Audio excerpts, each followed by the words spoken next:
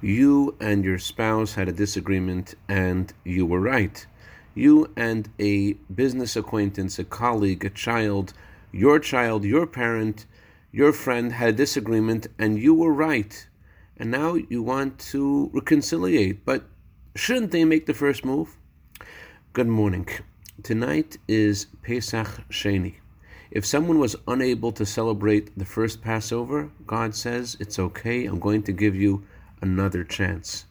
And the Hasidic meaning of this day is, it is never too late.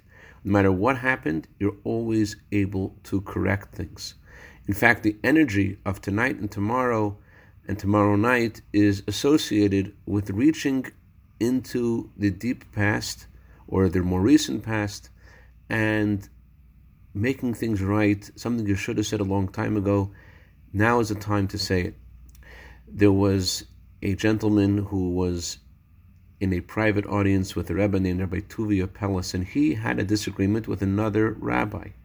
And the Rebbe had sided with Rabbi Tuvia, and the Rebbe said, you should basically bow your head and make peace with the other rabbi. And he's looking at the Rebbe incredulously. You just told me I was right. And the Rebbe said that when God gave us the Torah, there was a question of who was going to make the first move. When God created the world, His presence was revealed here, and then because of the sins of man, God's presence became more and more hidden. And now came the time for God's presence to be revealed in the world again. God could have said, you guys make the first move, but instead, God says, Ani hamatchil, I will start. And that's how it has to be with each of us. Make the first move.